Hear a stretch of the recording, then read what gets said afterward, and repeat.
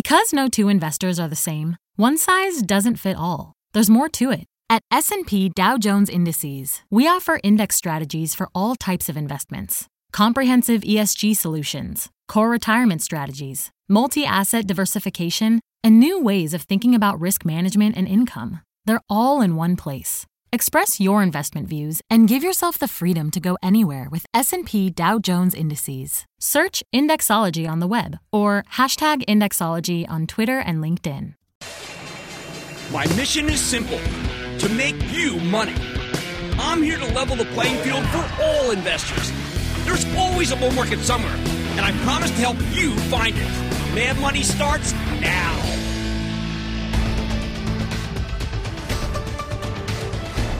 Hey, I'm Cramer. Welcome to Mad Money. Welcome to Cramer.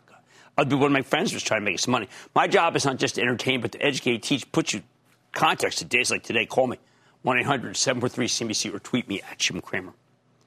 We are entering one of the most perilous moments for the stock market since COVID-19 burst on the scene. Oh, we had the huge sell-off, right, down 35% from the highs. Then the giant bounce back this week, up 19.9% going into today. And then a real pasting, most of it at the end of the day, with the Dow ultimately slipping 915 points, S&P declining 3.37%, NASDAQ falling 3.79%. Again, just like yesterday, it had the big whoosh up. This had the whoosh down at the end of the day. I hate that stuff. Now, we need to figure out what's next. Either a continuation of today's sell-off evolving into what we call a retest, where the market goes back to its earlier lows, or maybe, or it could even take them out, or a resting period, setting us up for the next move higher. There's not much in between here. What makes the situation so dicey? Simple. Next Friday, we get the Labor Department's big non-farm payroll report. And I've got to tell you, that based on this week's just absolutely hideous jobless claims number, we could expect a real doozy. See, this market's become a tug of war between the bears bracing for a possible depression if we can't stop COVID. Yes, that's how horrible I expected the summer to be on Friday. And the bulls betting on an absolute boom if we do beat it because of all the liquidity being injected into the system by both the Federal Reserve and, of course, by this $2 trillion bill that was signed this afternoon. Now, I don't know who's going to be right, but lately I'm a tad more optimistic. And, you know, I've been negative ever since the Super Bowl. We just got through a monumental week. Congress passing that massive $2.2 trillion stimulus package in record time. I mean, I can't believe they got it through so quickly. There's a lot of money in there to help companies make payroll. So hopefully executives will think twice before they lay anyone off. Money's on the way to individuals, too. It should be just there in 3 weeks if we can hold on. This is a messy bill, though, with lots of moving parts. But there's tons of money here for small and medium-sized businesses that desperately need it. Remember, that's 85% of our economy and our service-based economy as it is. There's a lot for the newly unemployed. This was a go big or go home moment. Unfortunately, Congress decided to go big. Plus, the Federal Reserve made it clear that they've got more bullets in the chamber if any more arcane pipes in the financial plumbing get clogged. Another big positive. Without the rescue package, we were at the real risk of falling into a depression, and it might have been bad enough to rival the great one. This time around, you have government-mandated store closures, and frankly, wherever those mandates have been ignored, well, it's been disastrous as it allows the disease to spread so much faster. I think the stimulus takes a depression, though, off the table. Yes, that was the right thing to do. But there are still a lot of problems. Problems that aren't solved by the bill. But according to the New York Times, we have medical equipment shortages in 200 cities. We're going to talk about the shortages later in the show. That means more illness and more death. We desperately need more ventilators, and for some reason, the government's not been able to figure out how to expand manufacturing of them. Meanwhile, the lack of a firm federally mandated shutdown, so piecemeal, has allowed the virus to spread throughout the country. Every big city that hasn't locked itself down could look like New York in a couple of weeks. So I'm very skeptical that we'll be able to open for business again on April 12th, the president's makeshift deadline. Without national rules to contain this thing and test people aggressively, test, we're going to have a lot of trouble bending this curve. And that's what makes the moment so dicey. However, there's one hope that I think deserves more attention than it's getting. If somebody can come up with a drug that gets COVID-19 patients in and out of the hospital much faster and off the respirators, it could really ease the strain on our beleaguered healthcare system. I know it sounds too good to be true. But there are so many coronavirus drug trials going on right now that it's hard to keep up. We have Sanofi on tonight. That's that giant French pharmaceutical company. I'm very encouraged about the drug that they're testing with Regeneron, which you know is a company we like very much. Not only could it stop the deadliest symptoms of the disease, it could even perhaps prevent people from getting infected. And that is if it really works. You think the market's ready for that? If we can get rapid testing up over, and over, I keep stress testing since it started, coupled with some sort of inoculation, well, that's the whole ballgame. With a drug that good, we beat the pandemic and trigger one of the biggest rallies in stock market history.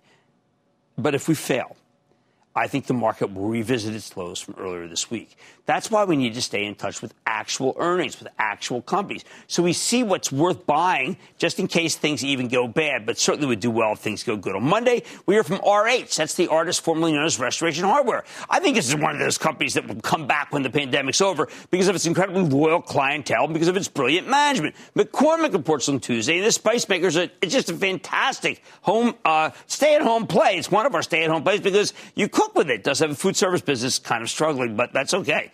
Wednesday, we get something major. It's an analyst meeting held by a company called Enterprise Products Partners. Perhaps the best of the pipeline master limited partnerships. Right now, that makes them the best house in the worst neighborhood in the market. The stock now yields nearly 13%, but I want to find out if that's sustainable when the oil and gas industry is collapsing. After the close, we hear from PVH, the parent of Calvin Klein and Tommy Hilfiger. Oh, this market has not been kind to apparel stocks with the exception of Nike, which has a fabulous direct-to-consumer business and a lot of exposure to China's newly revived economy. So will PVH get mauled? The stock's already down 64% for the year. Just a total crash. I know it's bad, but is it really down 64% bad? I think PVH needs to tell a good story about Europe, change the narrative. Alas, Europe's having a tough time right now, too. Let's hear what CEO Manny Chirico has to say. He's always candid with us. Next, how low can a company I use all the time, how low can Walgreens go? This stock has fallen to 44 with a 4.2% yield. And I figure it can bounce, but if you own Walgreens, I recommend selling the bounce. Swap into CVS Health instead. We own that one from my charitable trust, which you can follow along by joining the ActionAlertsPlus.com club. Unlike Walgreens, CVS owns a terrific health insurance company, Aetna. And even if Walgreens somehow reports a good quarter, I don't trust the guidance. When I look at Walgreens, by the way, I am struck by the fact that it's had almost no days up in this year. It's terrible. Oh, man, that's one of the worst charts ever.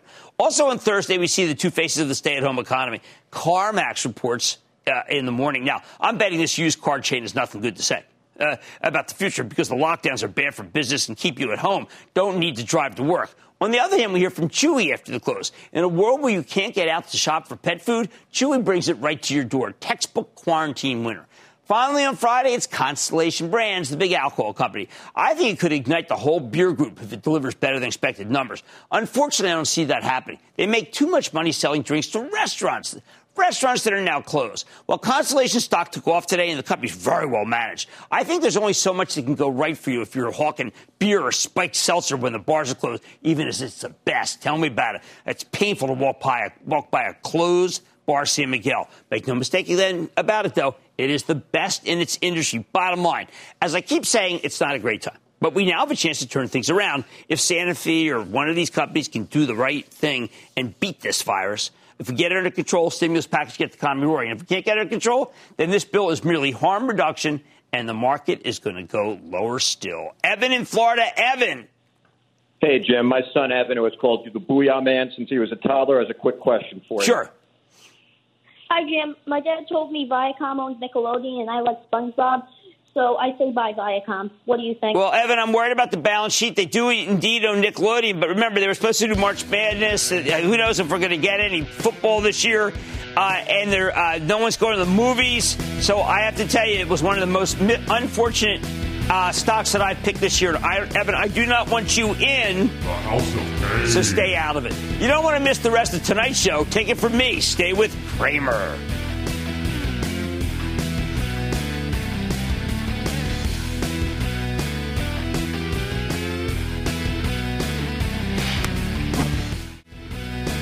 Don't miss a second of Mad Money.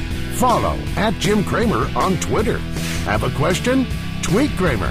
#MadTweets.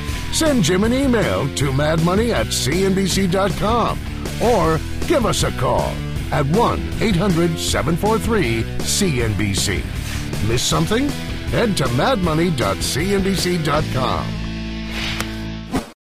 CNBC's Workforce Executive Council is a premier group of C-suite human resources executives from leading companies across the country.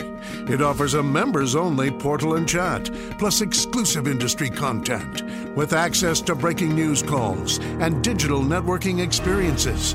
The network and resources HR leaders need now. Apply to the Workforce Executive Council at cnbccouncils.com/WEC.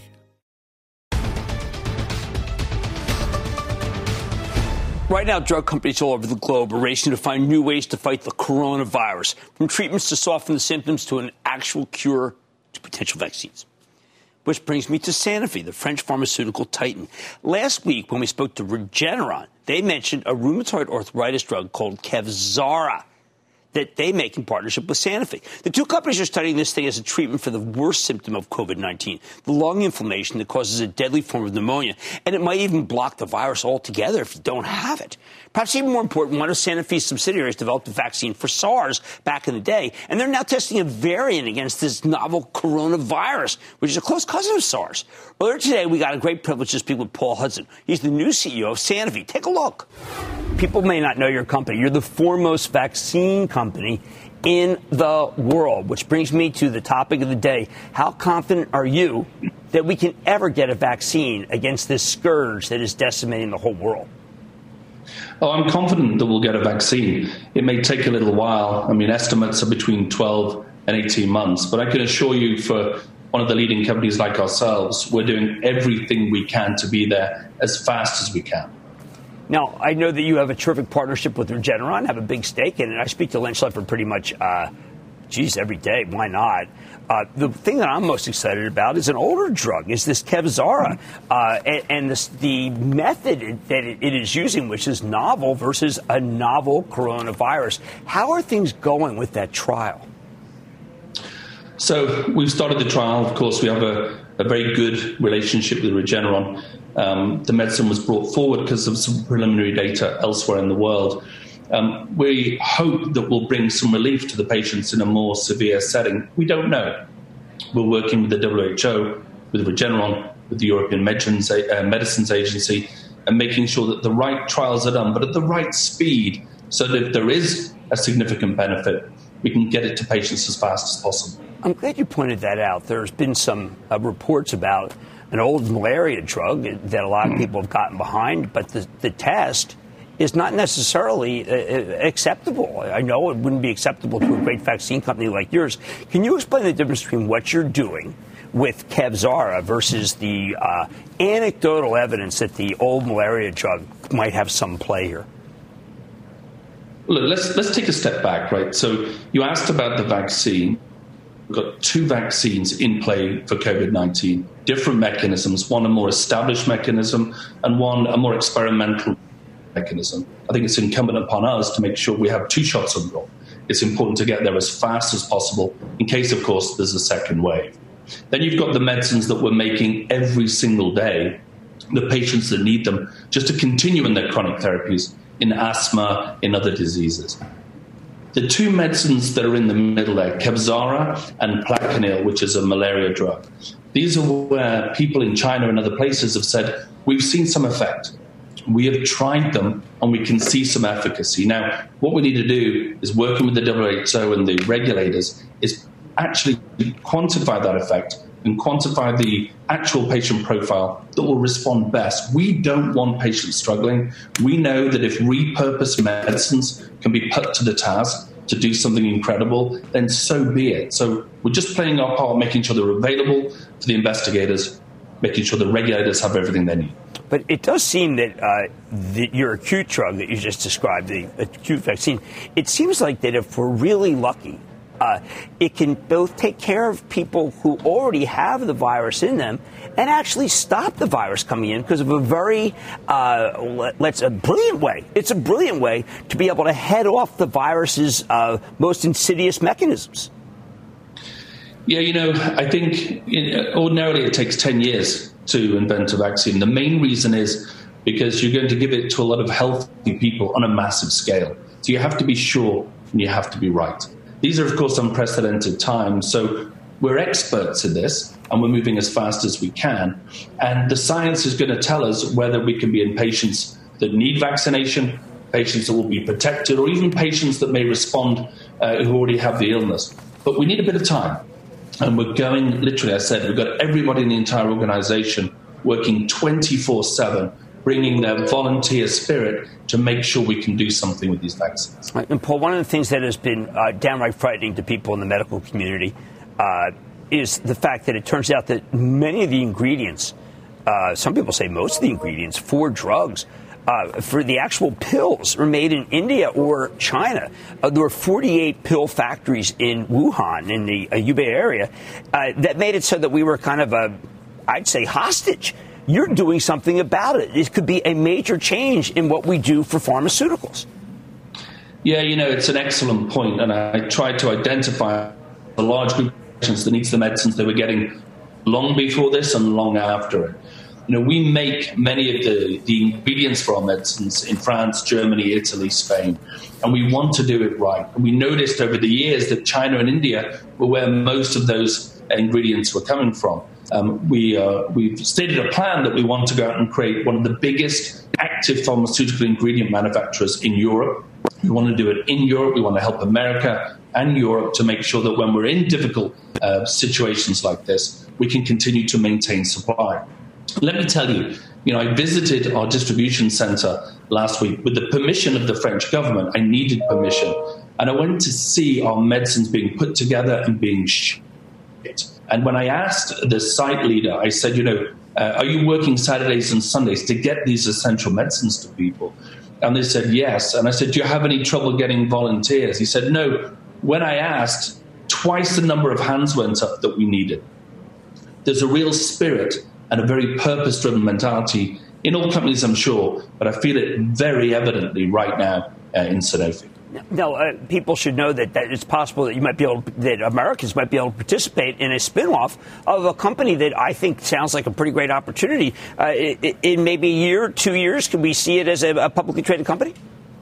I think that's our plan. Our plan is to say, look, we want to do something in Europe that could help Europe, the US, and beyond, that is high quality, that is guaranteed supply, and that others can participate in. It's bigger than just Sanofi, this. So we need to make sure that we bring it forward in the right way. And I think we have a plan to do that. So, yeah, it's not too far away. And it's another good reason to look at how innovative we can be in Sanofi.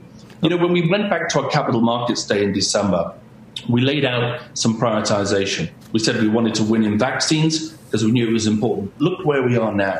We said we wanted to win with Dupixent because it was incredibly important to drive the mid to long-term growth of the company. And we said we wanted to pull our pipeline through.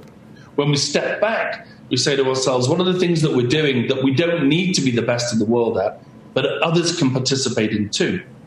Active pharmaceutical ingredient shared with other companies to build a big player to make sure patients who need medicines get them. It's the very least we can do, and I think it could be a very sensible opportunity for investors.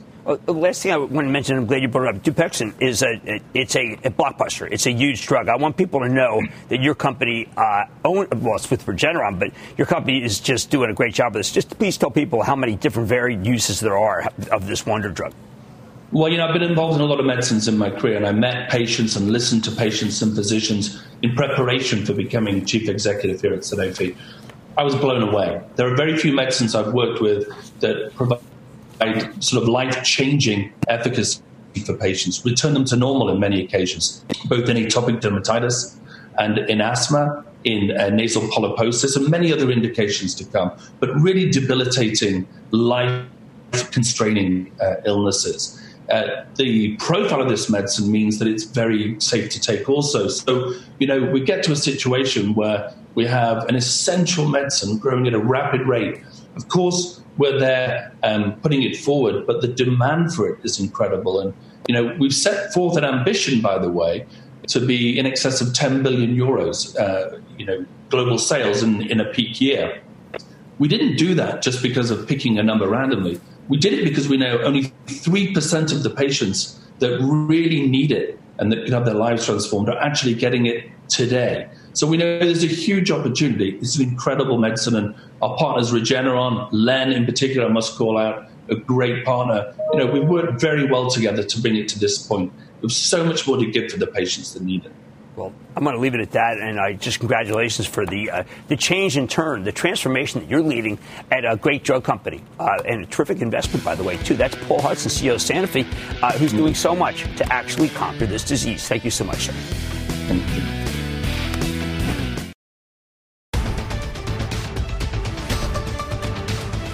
This pandemic keeps revealing the hidden weaknesses in our economy. The one that really shocked me, the rickety state of our healthcare supply chain. We don't have enough ventilators. We don't have enough personal protective equipment, masks, gowns, gloves that literally shield doctors and nurses from the virus. And we're still not doing enough to scale up production. That's why we really need to dig down into what's going on with America's medical supply chain. Tonight, we've got Owens Minor. It's a tiny publicly traded company that's nevertheless an essential cog in the healthcare medicine business.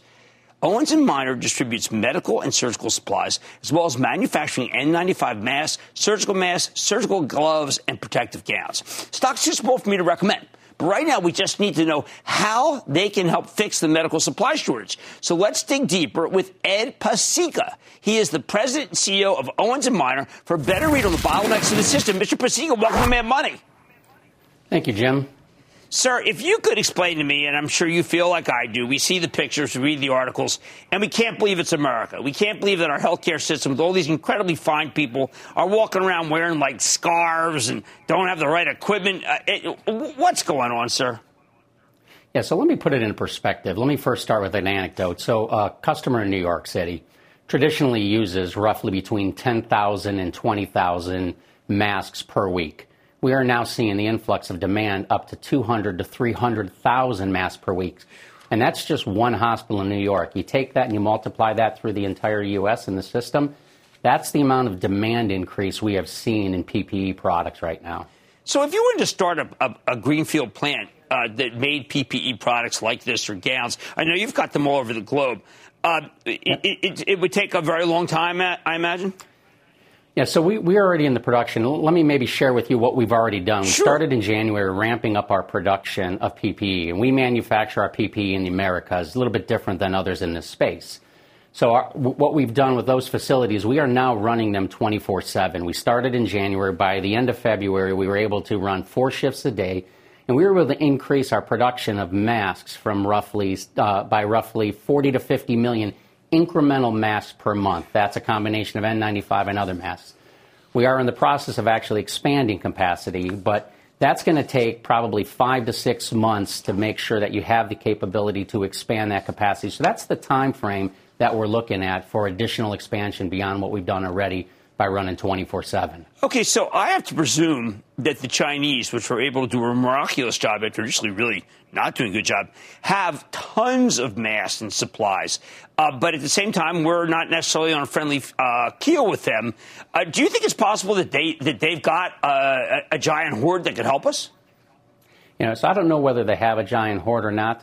What I do know is that a lot of the manufacturing operations in China shut down for the Chinese Lunar New Year, and then that shutdown extended beyond that. So we're starting to see production ramp up with some of our suppliers in China. So it's going to be a matter of time of getting that product produced, and then you have the delay of getting the product to the U.S.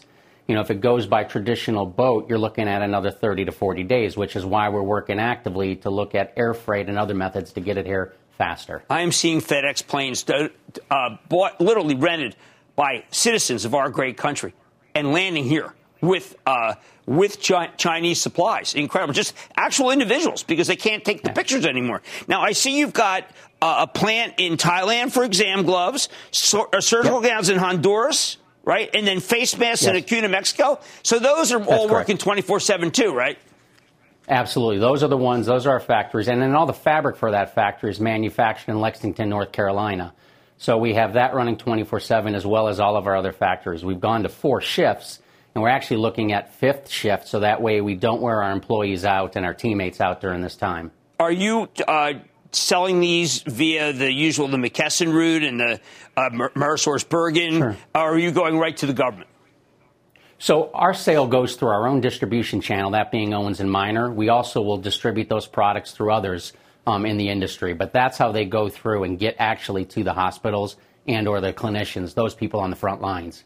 Yeah, because what I was thinking was if you we have General McChrystal on tonight, but it just seems to me that that the supply line, the Chinese involvement, the supply lines, that it's almost a little uncoordinated. But maybe it's just what could you do that no one could coordinate it because of who would have foreseen such a tragedy developing? Yeah, and I think, Jim, you got to go back to that anecdote I used earlier where, again, you go from 10 to 20,000 a week to 200 to 300,000 a week. So you're looking at, 10, 15x, and then you multiply that by all the health systems, spend significant time on with CEOs of the healthcare systems, that influx of demand. And you got to remember, that demand isn't just here in the U.S., that demand's in other parts of the world, too. So that global demand has increased exponentially.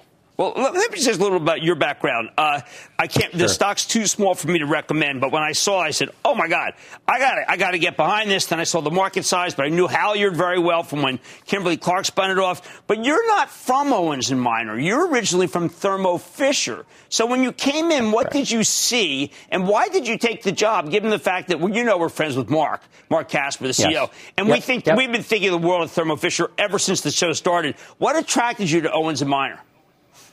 So look, we had a company that has been around 137 years that lost their focus. And, the challenge to jump in there was exciting. And we really made it simple. We changed the focus. So the number one thing we are focused on is the customer. And to do that, we had to change our service. And we've drastically improved our service over the last 9 to 10 months, where we're back to our industry-leading standards from a service and a delivery model. So that was really what we were focusing on over the last year. And as I said this in the past to others, we are so much further ahead than I thought we would have been after being in the job for about a year right now. Well, okay, so let's say, do you talk to Vice President Pence? I have not talked to him personally. But we have worked closely with FEMA. We've worked with the White House team, and we've worked with HHS. We've worked closely with that group. Well, then, can you tell me whether the scenes that we're seeing I'm friends. I have a doctor whose son is literally no protective gear and is trying to save lives. I sent him my mask because I think we have to do that. We all have to. If we have masks, we got to give them to the frontline people. Will that end? Agreed. Will it be like instead of the kindness of strangers? Do you think in the next month they'll have enough masks?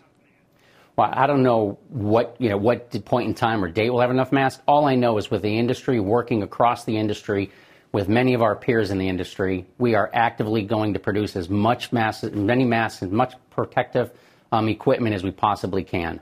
Well, look, I sure hope so. I think that a lot of us feel like that we're looking like we were. Well, you remember when it was Wuhan, and we felt how terrible it was, and now we're about 45 minutes from a hospital that I know well that looks like Wuhan, and I'm kind of flabbergasted. But I guess everybody was overrun. That's a great way to put it, Jim, is just that increased demand was, at just exponential rates compared to what it historically had been at. Well, look, I wish you the best of luck. I hope all your workers stay safe and you do 24/7 and maybe the pictures go away. We start thinking who we really are. All right? Thanks, Jim. And around our teammates, we absolutely are making sure they're safe. So we're making sure that they have masks as well as gloves. Those who are working manufacturing the products as well as distributing them to make sure we can get them out to our customer base. Fantastic. Thank you so much, sir. That's Ed Pesicka. He's the president and CEO of Owens Minor. Again, small cap stock. Do your homework. Mad Money's back after the break.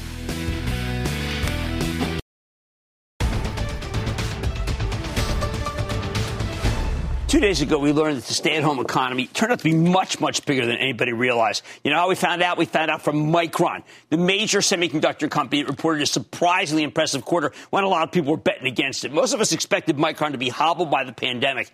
Oh, sure, there's some problems. Smartphone supply chain disrupted for most of the quarter. Automobile end market suboptimal. But on the conference call, they told an incredible story about how all the lockdowns are giving vast swaths of tech a huge boost. Thanks to elevated levels of gaming, e-commerce, and remote work, demand from the data center and from laptop makers, well, geez, the stock surged.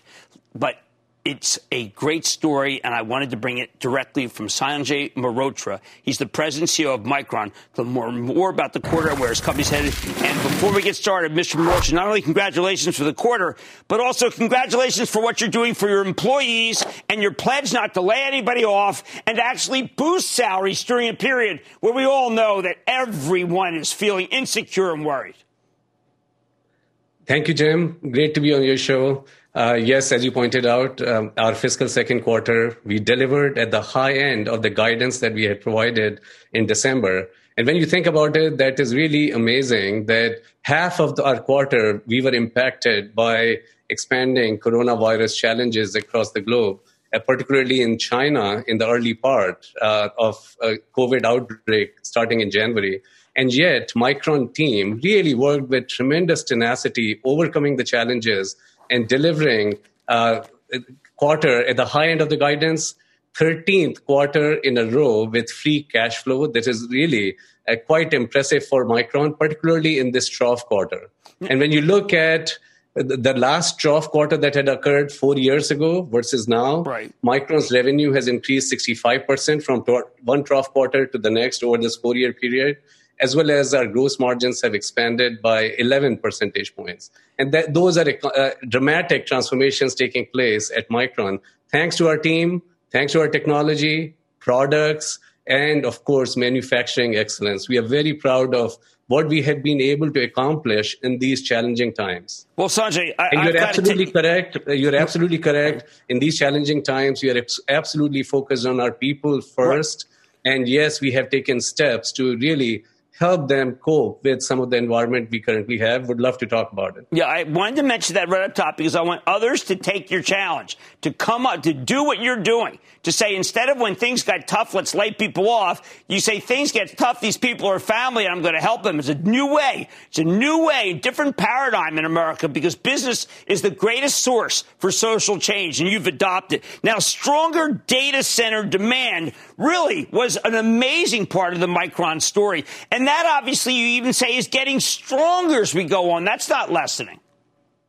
So, Jim, what's happening is that work from home economy is putting tremendous demand on the data center infrastructure. And you know that data centers require a lot of memory and storage.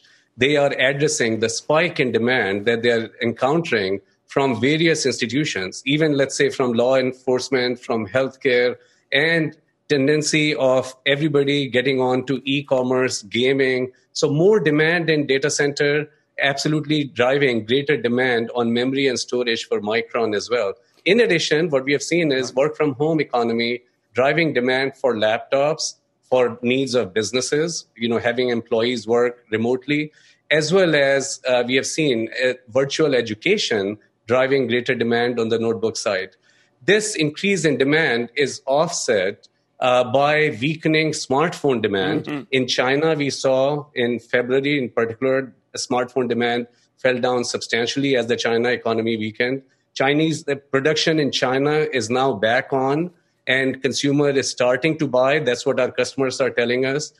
So China is definitely coming back in terms of having contained the spread of the coronavirus. But as we know, we have challenge in other parts of the globe with the expanding coronavirus situation, and that we project will overall result in weakness in the smartphone demand. So yes, data center, laptop demand, higher than we had expected, right, and Micron products are well positioned in those markets. And over the course of next few months, and as we get through these challenging times, Micron is well positioned in terms of making any adjustments in driving our mix, staying close to our customers and meeting their demand requirements. And long term, after we get to the other side of this pandemic, mm-hmm, which brings about uncertainty and certainly throws challenges in all parts of the business, as we get to the other side of this pandemic over the course of next few months, then, we do see that the demand trends remain secular in nature. 5G, AI, autonomous, IoT, all of this needs more memory and more storage in the long term. Yes. But we certainly have to get through the uncertain and challenging times of the next few quarters. And very important for all of us to make sure we do our part in containing this virus, the spread the spread of this virus. Okay, so Sanjay, I read again yesterday, President is trying to figure out what Huawei should be able to get, the giant, really huge company in China, from our producers. Has that been resolved? Do we know how much Micron's business is allowed to proceed with Huawei, or is it on hold? So what we had shared in our December earnings call was that we have received licenses from the administration for supplying to certain parts of the Huawei business. Of course, through this period, since Huawei was placed on the entity listing and restrictions were placed in terms of shipments to Huawei, we have not been shipping anything, and we have not even asked for licenses related to the telecommunications part of Huawei business. Wow. But you know that they're a large player. Huawei is a large player on the mobile phone side as well. And Micron, through our licenses that we have received, have been supplying product to Huawei. And we have said, even in December earnings call, that if there is any change in this regard that impacts our licenses, of course, that will impact our revenue opportunity with Huawei. What I would like to point out is it's not just us. It's really actually the entire semiconductor industry is a big supplier to Huawei. And if any actions are taken that limit the ability of the industry to ship to Huawei, of course, it will impact the semiconductor industry. It will impact us too. But the point here, Jim, is that our business has also expanded to other customers. Indeed. While Huawei remains a relatively large customer, still we have diversified our business in various end market segments and across the globe. Our end markets are, of course, from data center to smartphone. No, you're much bigger, PCs, much bigger than that. To IoT, very well diversified markets. Well, anyway, I want to thank you. Great quarter. Too bad the market was down badly today. I think your stock would have been up again. That's Sanjay Mehrotra, who's president and CEO of Micron Technology. What a quarter. All new business trends. MU's the best way to play it. Mad Money's back after the break.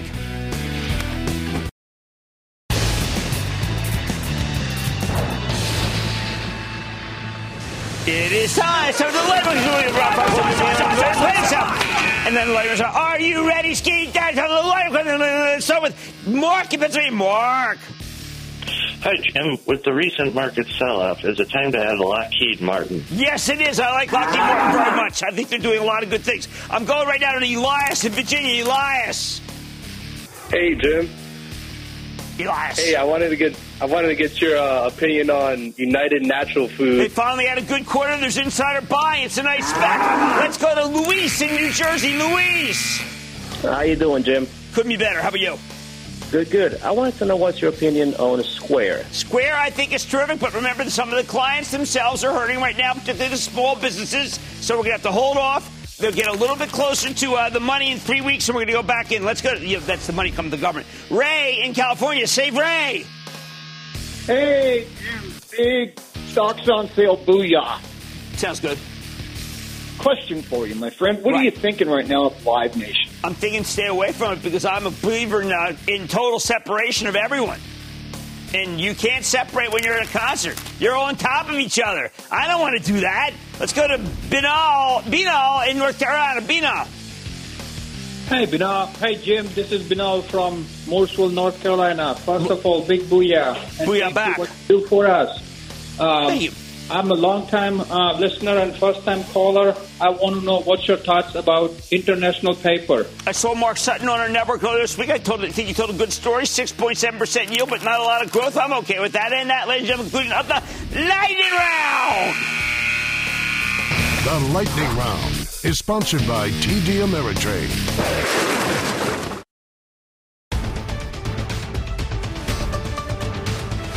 For the past month, our leaders in both business and politics have been forced to improvise on the fly to cope with the pandemic. They're making the kind of decisions that normally only get made by generals on the battlefield. So maybe it makes sense that they're going to generals for advice. Generals like Stan McChrystal, he's the retired 4-star general who served as commander of the U.S. and International Security Assistance Forces in Afghanistan. And before that, ran the Joint Special Operations Command at the peak of the war on terror. These days, he's the founder and CEO of the McChrystal Group, which provides consulting services to help organizations build more effective teams. They're helping executives establish crisis response plans in real time, and they were just hired by the city of Boston to help with its pandemic response. Tonight, General McChrystal is here with us to share his expertise and lay out the kind of leadership we need to beat the coronavirus crisis. General McChrystal, honored to have you on Mad Money. It's my pleasure, Jim. Thank you. Sir, when I look at what's happening, I think uniquely what's going on is something that a general, a four-star general, could do a great job with, which is this fight to marshal all these forces. It seems so it's a curious mosaic that seems to be devoid a lot of times of the cohesion that you could provide. Can you tell me what General McChrystal would do if he were running this war against this disease? Well, I can tell you what I'm doing right now. I'm really asking myself two questions. What's happening and what can we do about it? When I think about what's happening, we're facing an amorphous medical challenge that's frightening, a pandemic, and we're facing an economic challenge related to it. But together, they're very disorienting to everyone. Now, there's a temptation for us to say it's a black swan event. Nobody could have seen it coming. And therefore, we have an excuse for not being prepared or adapting well. And I don't think that's right. One thing we know about crises, and Jim, you've lived through some, and I've spent a lifetime living through them, is they are inevitable. Right. They all are a little different, but they have a common DNA. And the reality is we have to deal with them. And we'll deal with this one. We'll get through it. But one of the things I would highlight is in 2003, when I was commanding Joint Special Operations Command, that was in Iraq, and we were actually spread over a number of countries. We ran into a completely different kind of enemy than we expected. It was amorphous. It was networked. It was viral, a bit like COVID-19. It was Al-Qaeda in Iraq. And it caused us to change our organization fundamentally, to change JSOC from a very precise, somewhat lockstep traditional organization to one built on the theory of adaptability. So what I would say now is what we should be thinking about in our organizations, not just at the national level, but our organizations at every level. We need to think about not dealing with just this crisis, although we'll have to deal with this, but to build our organizations with the fundamental premise that crises will arrive, and therefore we're going to deal with the speed and complexity of modern world by building the ability to respond to crisis, not just try to avoid them. Well, General, I know that there's money in this bill that is being signed this afternoon for every single part of the armed forces, whether it be the Marines or whether it be the Air Force. And what I wish could have happened. Tell me how you did this when you literally built a country from nothing, countries that are not stable. Why are we not able to coordinate everything to the point where we have a quartermaster, for instance, who knows that we need masks so that we don't look like a lesser world country where there's not enough gowns? I mean, why do we not know? We know it's going to New Orleans right now. Why are we not and don't have an advanced party down in New Orleans? How come we're behind every time? Yeah, if you really look what makes success in almost any endeavor like this, we want to focus it on a single woman or man at the top. But in reality, it's a set of teams. And you hit the right word, Jim. You said coordinate. There's not a lack of capacity in our country to get this done, not a lack of brain power, not a lack of motivation. But there's a tremendous lack of teamwork. Yes. And in reality, what we're really trying to do is link teams of teams together so that those entities can work. And I think we've got a long way to go in that regard. Well, I do think, and I want people to know your reputation is one of really not being daunted. I feel like sometimes we feel daunted. How did you inspire people to be able to work, say, remotely as a team and not feel like, you know what, we're losers? You never felt like a loser if you were under your command. Well, that's a great point. We had to fight in JSOC distributed with people sometimes alone, and we were across 27 countries at 76 bases simultaneously, synchronized ourselves every day. One of the first things we had to realize is when people are alone, they don't have what the Germans used to call the feel of the cloth, the feeling that you could put your shoulder up against your comrade and know you're together. So I think in today's world, particularly in this work from home environment, we've got to set up a daily operating rhythm where we communicate to our teams with candor and accuracy, but the humility to know we don't exactly know what's going on. We can't predict perfectly. At the same time, we have to get information from them, because imagine you're a new employee in a team. You could start to feel alone out in wherever your home or apartment you're working. Most of what you used to learn was in the office, watching other people, or unspoken guidance from your boss as they walk by and touch you on the shoulder. All of that's harder to do. So I think we need to look at what we came to call in JSOC as digital leadership. That's the ability to use video teleconference and use it in a way that you can reach out, know people's name, sort of check their status, but also pass information, contextual understanding to the entire team so that they can act with confidence. There's a temptation on the part of leaders in a case like this to centralize because it's a crisis. So bring all the decisions to me. But that is absolutely self-defeating. We're going to beat this crisis with people using initiative down at very local levels, close to the point of action. But they've got to be empowered with information. They've got to be inspired with real leadership. And of course, we've got to give them resources. Boy, I couldn't agree more. General McChrystal, it is an honor to have you on our show. Thank you, General Stanley McChrystal, the founder and CEO of the McChrystal Group and a 4-star. Sir, thank you for being on the show. Thank you, Jim. And I'm going to be back after the break.